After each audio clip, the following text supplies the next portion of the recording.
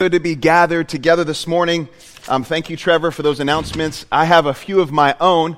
I want to just update you on the way forward. Many of you might have already received this update through our social media platforms, where I address everyone through a video, also try to post it. It's also on the front page of our website now, titled The Way Forward. We want to talk about how are we going to move forward in the midst of this unique season. Well, there are 4 ways that we are moving forward. It's important for us to know as a church that our mission is still disciples who make disciples to impact the city of St. Pete for Jesus. That is still our mission. We're still on that mission together. But what's the way forward during this unique time? How can we continue to be on that mission together in this season? Well, number one, we're going to continue to do Sunday gatherings via live stream. So every Sunday at 10 a.m., we're going to live stream our Sunday gatherings. And this is an online gathering for the entire church, and we're encouraging you to invite friends and family. It's crazy. I think last Sunday's service had over 2,000 people view it. And I'm thinking, okay, where are all these people coming from? But I'm excited about word getting out to people maybe in churches that don't have live stream yet, or maybe people who aren't a part of a church yet, or who are in the area wanting to get to know who we are as a church. But there are people who are tuning in, and we're excited about that. But let's continue to get the word out about our live streaming gatherings on Sunday mornings. And we just want to let you know we'll continue to go through our series in the Gospel of Luke. This morning we're taking a break from that series. So we want to encourage you, keep following along. And then second, the second way forward is through house groups, but we're doing digital house groups now. And this will be throughout the week. Your house group leader will be reaching out to you with what time this digital house group will gather. We're using technology called Zoom. Many of you might be familiar with it. If you're having to work remotely at home, maybe your company is starting to use Zoom. It's a great platform for us to use and still stay in community. We used this earlier this week with our leadership team meeting. It was a lot of fun. We had like 20 people together on the computer screen, and whenever you speak, your face gets front and center, and everyone hears, and you interact. It's like you're in a room together. It's a lot of fun. I want to encourage you, please, be on the lookout for just a link from your house group leader to that digital house group. So to be invited into a Zoom conversation is completely free. It's not going to cost you anything. And so please be on the lookout for that. And be mindful of others who aren't in house group yet, and invite them in. If you're not in a house group, listen, this is the time to connect with a house group. Very important. We want to make sure we're providing care for everyone here at Local Church St. Pete. And so maybe you've just not been able to get out at night. Maybe you've had some limitations in your work schedule. Well, now you have the opportunity to connect digitally. And you can pick any house group right now. We have 8 house groups going on. And if you would, just go on our website the way you normally would. Go down to groups. Pick a group that's near you, or a time that works for you, and reach out to that group leader, and they will get back to you with a link of how to connect digitally to that house group. So that's second. Third, we're doing digital prayer gatherings every single Wednesday morning, 7 to 8. That's also going to be a Zoom meeting. I'll be leading that Zoom gathering, and we'll put a link publicly in social media. We'll get an email out so that you can click on that link and join our prayer meeting, our prayer gathering every Wednesday morning, 7 to 8. I'm really looking forward to that. And then we'll also do every second Tuesday of the month from 7 to 8 p.m. A prayer gathering. Now is the time, church. Now is the time, more than ever, to be a people who are shaped by expectation and dependency, a people of prayer. That's our first core desire. If you've been at Local Church for any length of time, you should know by now that we have some core desires that we listed out in the beginning of this church. And we're continuing to pray through those core desires. The first one is that we would be a people of expectation and dependency, a people of prayer. So now is the time. I can't help but wonder, how is God going to use this unique season, these circumstances, to help shape His church and reach people in the city that we love? How's He going to do that? Well, I know one of the primary means that He's invited us in on this mission is through prayer. So let's be praying together. I want to invite you to these digital prayer gatherings. Even if you can only come for 15 minutes, join me at these Zoom gatherings, and we'll figure out Zoom together, okay? Don't let it scare you. Let's just, if you've never used it before, let's just figure it out together. And then finally, we're having times of worship through song. We just enjoyed a time on Facebook Live last night. We had an hour of worship through song, and we're going to continue to do that from time to time because we need to sing. We need to sing songs of hope and praise to God. It brings perspective, right? And it just lifts our spirits. Also, we'll have times of Q&A, open conversations about being disciples who are making disciples, and we'll also offer classes. We're going to move forward and try to keep some of the same rhythms that we've enjoyed as a church. Things like Start Here and Belong Here. Belong Here is our membership class that we offer quarterly. We're still going to have it. It's just going to look a little different. It's going to look digital. It's going to probably be on the platform of Zoom as well. And we're going to offer classes moving forward. So 4 things. Sunday gatherings will be live streamed. Digital house groups are going to continue to happen, or begin to happen. 3rd, digital prayer gatherings will begin to happen. And then 4th, we're going to have different expressions of worship and interaction through various means, social media and Zoom. I'm excited about the way forward. I am. I have a lot of questions like you do, a lot of unanswered questions. But I'm excited that we can continue as a church to gather. God has blessed us with technology, and we're trying to harness that technology and figure it out. So thank you for your patience, but thank you also for your participation, for jumping in with us. Let's move forward together in unity. And as Trevor said, where there are needs, those needs can be expressed through digital house group so that needs can be made known. If you're sick, if you're more vulnerable to the virus, maybe you're older and you can't get out, you can't get the essentials that you need at the grocery store, we want to know. We're going to help you, but we have to know. If you're struggling, if there's a hardship that you're facing, we want to know about it. And the best way to make it known is through house group, through digital house group. So please connect with the digital house group. Obviously, you can reach us at any time. You can reach out to me, to Katie, who's the church admin, at info@localchurchstpete.com, and we'll get that and be able to respond. Well, open your Bibles, please, to Exodus chapter 3. Exodus chapter 2. All of us are battling anxiety and fear. I don't care who you are. You've experienced it. I know I have. Earlier this week, I felt tension in the back of my head and in my neck. I felt a little tightening in my chest. You don't even realize what's happening until you're kind of in it. You're just hearing all this information. You're trying to figure out, all right, what are we doing? And then there's just the regular stuff of life. We had swarming subterranean termites this week. I broke a dental implant in half, all right? These are just this is just the regular stuff of life in the midst of the chaos of what we're going through. And I was anxious, trying to figure out the way forward regarding church life and community life, thinking about you, honestly, like what is this going to mean for jobs and families, kids who are staying home from school, the added pressure on moms and dads, trying to figure this out. Trying to work from home with kids just like screaming and crying and just trying to comfort them. There's a new norm. There's a new rhythm that we're trying to all find. And it can produce real anxiety and fear. All of us can struggle with insecurity and doubt, especially when we face a crisis like the one we're facing now, right? You ever tempted to think God has forgotten you? Or wonder if he's actually going to intervene and do something about this brokenness? I imagine thoughts like this might be swirling around in your head and heart this week. Well, Exodus chapters 2 and 3, actually, God answers the anxieties and fears that are found in Moses. This great hero of faith, right?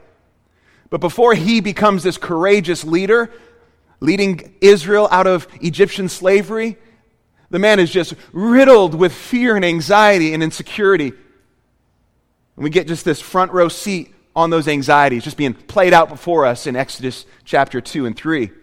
And God's answer to Moses is as relevant as ever.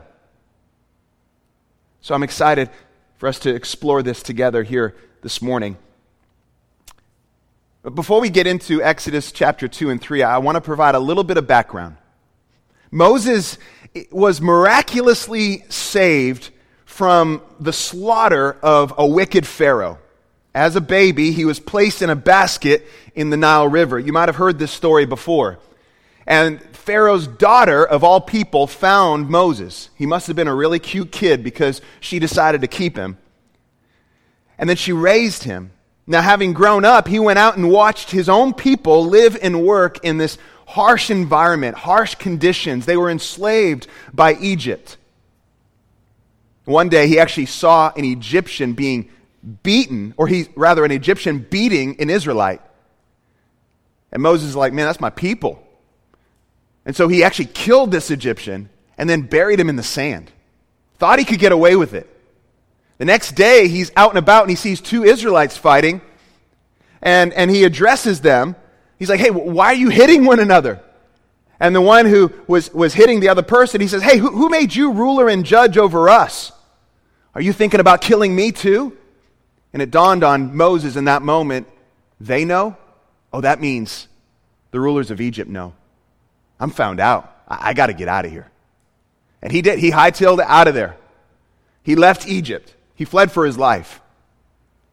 And he eventually finds a wife. He becomes a shepherd. He starts a family. But he's completely distanced himself from his upbringing and from his people. So we're 40 years, right, from that past that I just described. So 40 years later, his past still haunts him. Still haunts him. He felt so out of place, he actually named his firstborn son Gershom, which means an alien here. He felt like an alien. He felt completely separated. And that's where we are. Exodus chapter 2, with that background in mind, verse 23. During that long period, the king of Egypt died. The Israelites groaned in their slavery and cried out, and their cry for help because of their slavery went up to God. God heard their groaning, and he remembered his covenant, his promise with Abraham, with Isaac, and with Jacob. So God looked on the Israelites and was concerned about them. Now Moses was tending the flock of Jethro, his father-in-law, the priest of Midian, and he led the flock to the far side of the wilderness and came to Horeb, the mountain of God. There the angel of the Lord appeared to him in flames of fire from within a bush. And Moses saw that though the bush was on fire, it did not burn up. So Moses thought, I'll go over and see this strange sight, why the bush does not burn up. When the Lord saw that he had gone over to look, God called to him from within the bush, Moses, Moses. And Moses said, here I am. Do not come any closer, God said. Take off your sandals, for the place where you're standing is holy ground. Then he said, I am the God of your father, the God of Abraham, the God of Isaac, and the God of Jacob. At this, Moses, he hid his face because he was afraid to look at God. The Lord said, I have indeed seen the misery of my people in Egypt. I have heard them crying out because of their slave drivers, and I'm concerned about their suffering. So I've come down. I've come down to rescue them from the hand of the Egyptians and to bring them up out of the land into a good and spacious land, a land flowing with milk and honey, the home of the Canaanites, the Hittites, the Amorites, the Perizzites, the Hivites, and the Jebusites. And now the cry of the Israelites has reached me, and I have seen the way the Egyptians are oppressing them. So now go. I am sending you to Pharaoh to bring my people, the Israelites, out of Egypt. But Moses said to God, who am I that I should go to the Pharaoh and bring the Israelites out of Egypt? And God said, I will be with you, and this will be the sign to you that it is I who have sent you. When you have brought the people out of Egypt, you will worship God on this mountain." Moses said to God, "Suppose I go to the Israelites and say to them, 'The God of your fathers has sent me to you,' and they ask me, 'What is his name?' Then what shall I tell them?" And God said to Moses, "I am who I am." This is what you are to say to the Israelites: "I am has sent me to you." God also said to Moses, "Say to the Israelites, 'The Lord, the God of your fathers, the God of Abraham, the God of Isaac, and the God of Jacob, has sent me to you.'" Three things this morning I pray we see here. First, God's concern and God's choice.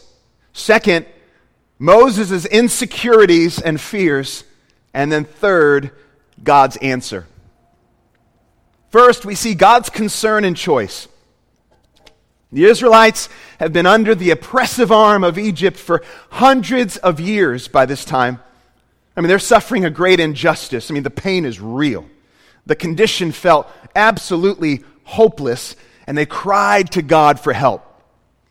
In Exodus chapter 2, verses 23 through 25, we find out that God heard their cry. He remembered them. He saw, or he looked upon them, and he was concerned. And the word really is he knew, he understood what they were facing.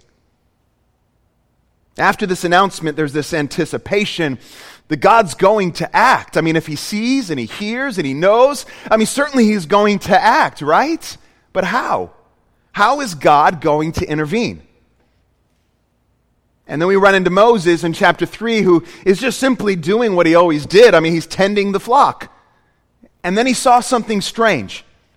And I'm sure he does this double take. I mean, he knew the terrain. He knew the mountain where he was bringing his flock. He understood the plants. He knew the weather patterns. He knew that what he saw before his eyes, it just wasn't normal. He's thinking, what in the world? This bush that is on fire that isn't consumed. This flame that is engulfing a bush that needs nothing outside of itself to be a flame, to be sustained. What is going on? And so with some butterflies in his stomach, I imagine that he thought, I got to go check this out.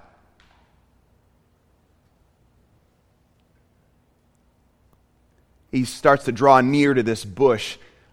I imagine a little bit like a cat approaching this object that he's unfamiliar with. You ever see a cat do that? Like, kind of creeping along. And then when he's spooked, he kind of jumps back. That's how I picture Moses. It's right in that moment as he's creeping towards the bush, the burning bush, that God calls Moses by name. Moses! Moses! There's this double emphasis. I'm sure he jumped back. He calls to him personally. And Moses says, "Here I am." And God says to him, "Don't come any closer." Why? Why? You just called my name. Moses, as he's approaching God, has to stop. And I imagine the conversation could look like this. "Moses, you might be curious what's going on here, but I got something to tell you, Moses. I am holy." That's essentially what God tells him. That he is holy. Now, this is one of the first places in Scripture that we actually see the word holy. Holy means set apart. It means consecrated. He is without sin. He's pure. You know, there's a lot of attributes that describe God. He's loving. He's just. He's compassionate. He's good. But think about this. God is holy. And the angels all cry out, not just a double emphasis, but a triple emphasis on his holiness. Holy, holy, holy. We sang it this morning like an exclamation point with every time we sing it. Holy. God is holy, so his love is holy love. His goodness is holy goodness. His justice is holy. He is right and pure in every way. Spotless, sinless, holy, set apart. He is wholly other, right? Think of it that way. So God sets the boundaries for Moses. He doesn't push Moses away, but he does direct Moses on how to come near, how to approach him. And so we see that God is compassionate because he cares about the Israelites' condition and what they're facing. We see that he's personal and he's active. I mean, he's speaking personally to Moses. He's all of these things, but he is holy. And there's a particular way that we're to approach a holy God. And we learn that in the storyline of the Bible. That we just don't flippantly approach God however we want. But he's laid out a way. We don't call the shots. He does. Where Moses was standing was holy ground. It was a sacred place, and not because that ground was special in itself, but because of God's presence. God's holy presence. And fire in Scripture is actually a symbol of God's presence and holiness. God is present. God is holy. And if we're not really too careful, then we can quickly move on from God's holiness and presence. We forget. I mean, we're forgetful, all of us. We get used to things. It just becomes commonplace. We downplay it after a while.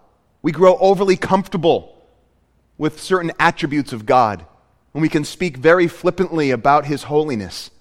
If we're not careful, that awe factor, it can subside, and the reverence just kind of disappears. Maybe you're in that place where you once stood in awe of God, right? You once had this deep reverence for the reality of God's holiness, but it's just subsided. You've lost some of that awe factor. Maybe this morning, that'll come back to you. Maybe in the next few minutes, you can just say, Lord, would you bring that back? Would you just bring that awe factor back? Would you help me to stand in awe of you? Would you help me to see you for who you are and let that impact my life? We lose it. That awe subsides, and it's not because God is any different, but because we've stopped seeing him for who he really is. And oftentimes, and it's dangerous, we can come up with a God of our own imagination, a God of our own making. But Scripture helps just keep it front and center. God is holy. And he makes it very plain to Moses. Now, it's a good thing that God is holy. I mean, think about it. If God wasn't holy, if he wasn't right and pure and sinless, he would not be perfect. We could not trust him. He would not be right in all of his ways. But he is holy. So after telling Moses how to approach him, God makes himself known to Moses in verse 6. And at this, Moses hides his face. He says, Moses, I'm the God of your father, the God of Abraham, Isaac, and Jacob. And Moses is like, oh my. And he hides his face. And in this moment, whatever Moses knew about the God of his fathers, it just comes rushing into his mind. And so there are different names for God throughout Scripture. So I wonder if El Shaddai, which means God Almighty, came rushing into Moses' mind and all the stories that he would have heard. And so here, the God who is powerful when and where his people are the weakest. And that's what God Almighty is. Maybe he had heard before about this God Almighty. I'm sure he had. But now he's encountering God Almighty. And he hides his face. He's afraid to look, and it makes sense. Listen, that makes sense. Have you ever been so nervous that you just lose your breath or swallow hard after a half breath? This is how I picture Moses. Eyes just filling with tears, knot in his throat, unsure if the Lord's holiness is going to strike him down. I mean, he's got nowhere to hide, so he pulls his hoodie over his head. Nowhere to hide. He hides his face. He's wondering what's going to happen next. He doesn't know. And God breaks through the tension with this expressed concern and compassion. God breaks through the tension with a personal mission statement and an unexpected choice and commissioning of Moses himself. But let's begin with verse 7 here in chapter 3. What does God say? The Lord said, I have indeed seen the misery of my people in Egypt. I have heard them crying, and because of their slave drivers, and I'm concerned about their suffering. So I've come down. I've come down to rescue them. I've come down to rescue them from the hand of the Egyptians and to bring them up out of the land into a good and spacious land. I have seen, I have heard, I'm concerned, and I've come down to rescue. This passage means so much to me personally. I remember reading this passage at a time where I had no control over the circumstances that were in front of me. I know that you've heard this before if you've been at Local for any length of time. But my wife Valerie has a brain tumor. It's not cancerous, but she's been operated on many times. And it was a very, very fearful time in our life. This is before we had kids. It's been a long time. Doctor said she's going to die of old age. I'll go before her. That's what the doctor said. So we're good. But during that season, we didn't know what was going on. And there was a moment where she was intubated. They were having to do another surgery on her brain. And I was really scared. And at the time, this is going to show you how old this story is. I had a PDA where you would sync it was a personal device where you'd get like devotions and emails sometimes. You couldn't talk on the phone. Anyway, it was an old device, which I loved. I thought it was really cool. But I got this devotional sent to me by Charles Spurgeon, and he was talking about this verse. But I remember reading it, I was literally just crying. I was crying. I went to the bathroom in the hospital. I'd been sleeping in the waiting room, waiting to see what was going to happen to her. And I remember reading this passage, and it hit me in such a personal way. And really, church, that's been my prayer. As we face the uncertainty of tomorrow and next month and the month after, I want this passage to come alive in our hearts. I want us to fall on this passage again and again. God sees, He hears, He's concerned, and He rescues. How would these words have felt to Moses? How do they feel to you? I want you to listen as if you yourself were caught in slavery. With no way out. Think about sorrow and despair just kind of filling your heart like a drug. Truth is, apart from Christ, we are slaves to sin. Hebrews reminds us that actually we're slaves to the fear of death, but Jesus came to set us free from our slavery to the fear of death. Here's what God is saying. I know their sorrows. Moses, I know your sorrows. Church, sometimes all we need is to know that someone else knows. I don't need someone to give me an answer to what I'm facing sometimes. I just want to tell somebody. And I just want to know that they know and that they care.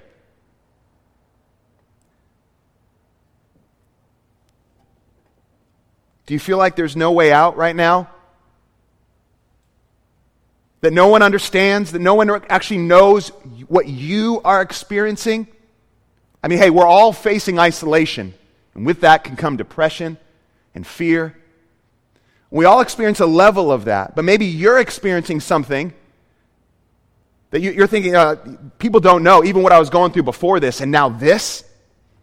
And so the pain and the anxiety, it's all encompassing, it's all consuming. I have some good news for you. God knows your sorrow. Psalm 139 reminds us He knows the word on our tongue before we even speak it. There's nowhere that we can hide from God's Spirit. Psalm 139 reminds us that even darkness itself is not dark to God. He knows. In Hebrews chapter 4, verse 13, it says, nothing in all creation is hidden from God's sight. Everything is uncovered and laid bare before the eyes of Him to whom we must give account. Nothing in all creation is hidden from God's sight. So it's a sobering thought, right? Because those things that we think God doesn't know about or He's not aware of, He sees it all. So that's sobering. It's like my kids who are doing something, and they don't know that I'm standing right there. And I'm like, hey, I saw that. That's messed up. I heard what you just said to your brother. That's messed up. And they're like, ugh. There's nothing they can do. Everything is uncovered and laid bare before the eyes of him to whom we must give an account. So it's sobering, but it's also comforting. Let's read it again. Nothing in all creation is hidden from God's sight. Oh. Even at a micro level, this virus, even at a level that no one knows what's going on in my heart and mind, God, you know. Nothing in all creation is hidden from God's sight. Everything is uncovered. I want us to find comfort in that. Yes, it's sobering, but also it should be comforting. Every problem we face, every anxiety we feel, every fear, God knows it. And there are no easy answers. There's no easy fix to our suffering, but the truth remains. Verse 8 of chapter 3, I have come down to rescue them. That's what God said. What truth remains for us today, regardless of tomorrow? That God has come down to rescue us. Jesus is Emmanuel, God with us. God has come to rescue us, to lead us out of slavery to sin and out of slavery to fear. Here, as he announces to Moses, I've come down to rescue them, he's thinking, all right, God's on the move. This is great. What's he going to do? And then in verse 10, God says, so now go. I'm sending you, Moses. Now you might expect Moses to say something like, finally. I mean, this is what I've been waiting for ever since I killed that Egyptian 40 years ago. Let's do this. Roll up his sleeves. Let's go. Moses doesn't say that. Number 2, Moses' insecurities and fears.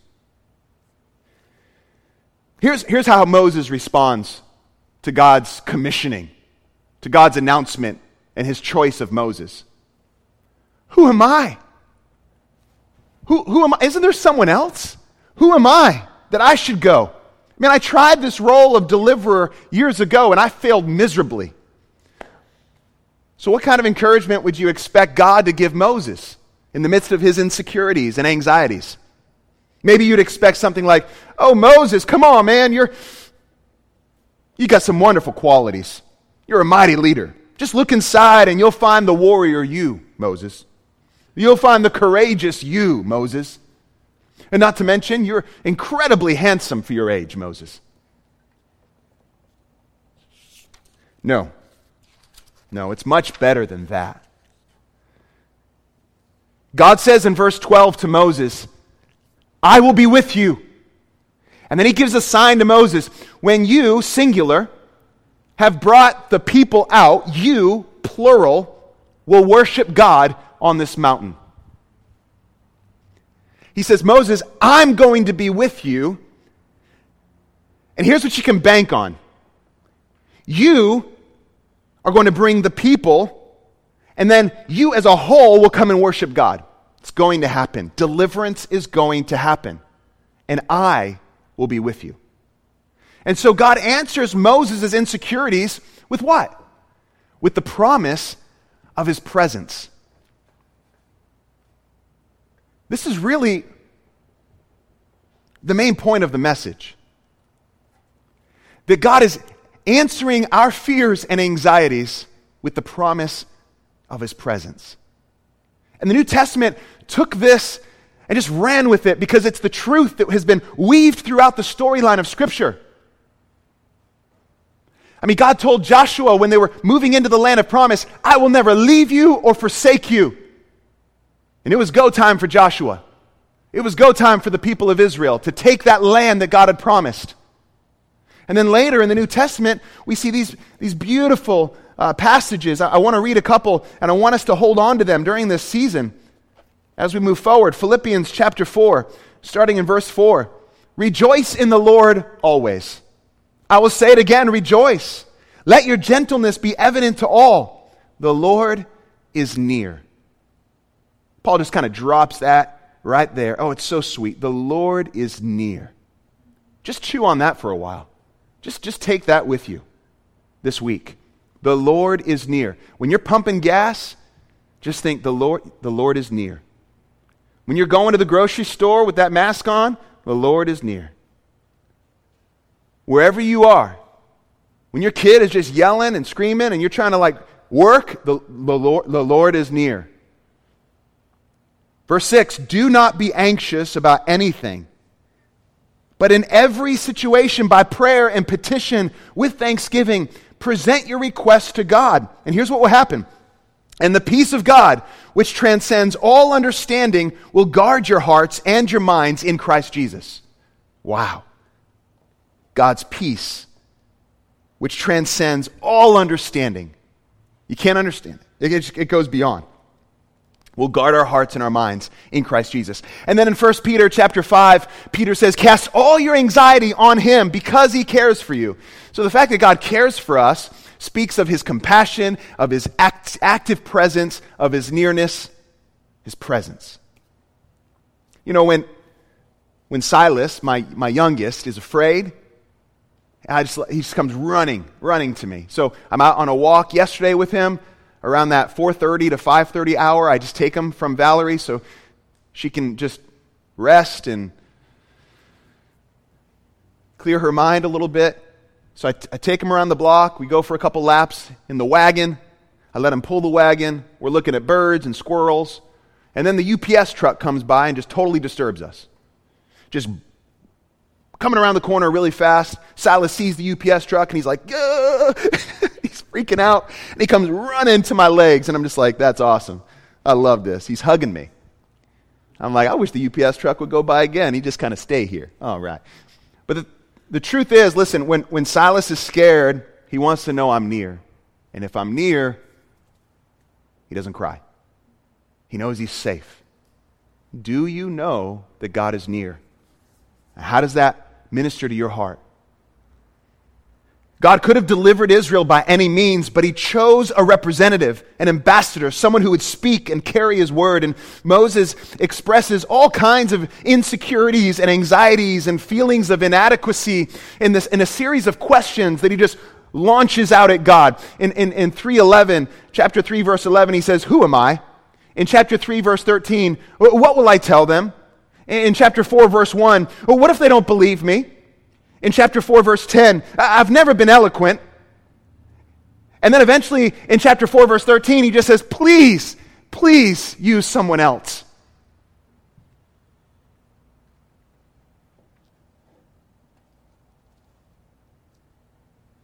He goes from hiding his face to arguing with God. Doesn't sound like a hero of faith to me. But the great men and women of old were messed up, just like you and I are. Yet the Lord chose to use them and show himself faithful through them. That encourages my heart. Because let me tell you right now, 11:45, Wednesday night, I had a lot of anxieties and a lot of questions that I was just rattling off to God. Middle of the night, family's asleep, I'm trying to just get work done, trying to figure things out, and anxiety just kind of hit me. Thoughts like this: I'm not leading the church well through this. I don't even know what to do next. God, well, how do we navigate this? This is unprecedented. What am I doing? And God in that moment just reminded me how much I sounded like Moses. Who am I? Send someone else. He put me in my place. He reminded me of how much I was like Moses in that moment and how much I needed to trust his presence, his nearness, his empowerment. And then I went to bed. And I woke up and I felt a lot better. Sometimes we just need to sleep. But God did convict me.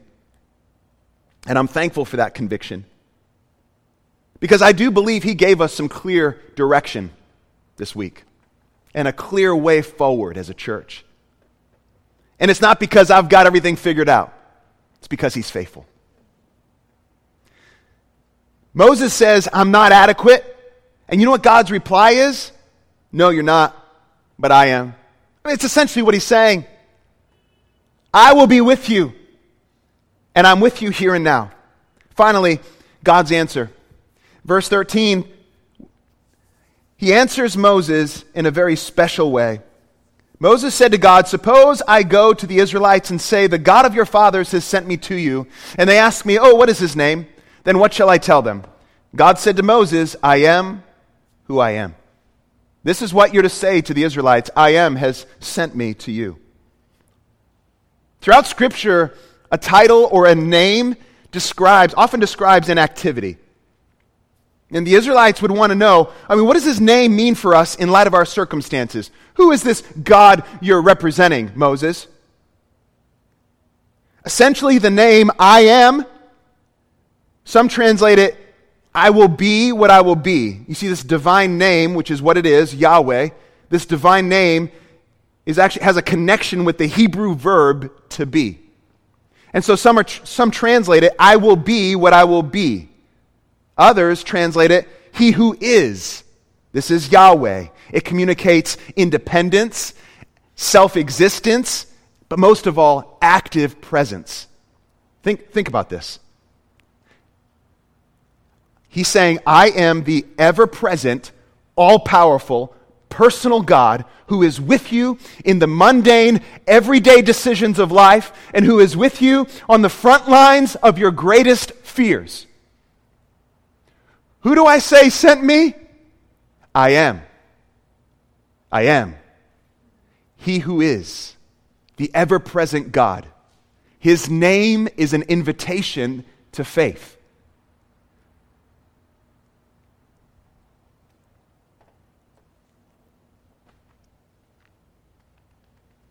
Then he says, say to the Israelites in verse 15. Say to the Israelites. He's telling Moses, say to them. Tell him who has sent you. The God of your fathers. The God of Abraham, Isaac, and Jacob. Oh, because promises were made hundreds of years prior. And I'm going to keep those promises, Moses. Tell him that. God calls Moses to speak his word, and I can't help but think about Jesus in Matthew 28 as he is about to ascend into heaven. He leaves his disciples this way. He says, go and make disciples, teaching them to obey everything I've commanded you. And know this, I am with you. I am with you always. In John chapter 8, verse 58, Jesus actually equates himself with the I am of Exodus 3. This is how bold Jesus was. And people say, oh, come on, where does Jesus equate himself with God? Go to John chapter 8 at some point, verse 58, and you see what happened there. And they picked up stones to kill him because he was equating himself with I am. Why would Jesus do something like this? Because Jesus came on a rescue mission to do something about our suffering. Jesus answers our insecurities and our fears with the promise of his presence. God's answer to Israel's suffering in this story, God's answer to Moses' insecurities, God's answer to our fear, to your fear, is his very presence. Is God's answer enough for us? What else could God give beyond his presence? Jesus, he stepped into time. He entered the broken world we live in, space and time. He took on the stuff we're made of, flesh and blood. Why? He was on a rescue mission to provide redemption. Because God sees, and he hears, and he's concerned, and he's come to do something about our brokenness. God has done something about our brokenness. He's entered our broken world in the person of Jesus. And he's come to rescue. I want to close by reading a passage in Hebrews 13. They're pulling from the Old Testament stories again. And in Hebrews 13, verse 5, he goes on to say, never will I leave you. He's quoting what God has said, never will I leave you, never will I forsake you.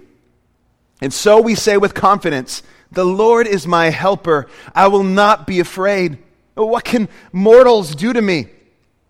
What can man do to me? What can virus do to me? What can anything or anyone do to me? Nothing will separate me from the love of God in Christ Jesus. God will never leave me. He'll never forsake me. Church, let's hold on to that as we move forward. We're moving forward. We're on mission together. God is at work, and He will never leave us or forsake us. Let God answer your anxieties, and I need to let God answer my anxieties with the reality of His presence, the reality of Jesus. So, church, together, can we fix our eyes on Jesus, the author and perfecter of our faith? Can we let that be a kind reminder that God is anything but indifferent, that He loves us, that He sees, and that He knows, and He cares? Let's bring Him our anxieties and fears. They are no match for Him. Let me pray for us. Father, thank you. Thank you for the reality of your presence. Thank you for your nearness. Thank you for the rescue operation of Jesus, our Savior, that reminds us that you are anything but indifferent to our experience and our brokenness. That you see and you hear and you're concerned and you've come down to rescue us. Rescue us out of sin. Rescue us out of fear of death. Rescue us out of shame. Rescue us from Satan. Rescue us from our own demise. Rescue us. Lord, that's what you've come to do. We give you praise for it. Keep our eyes fixed on the reality of that. In Jesus' name, amen.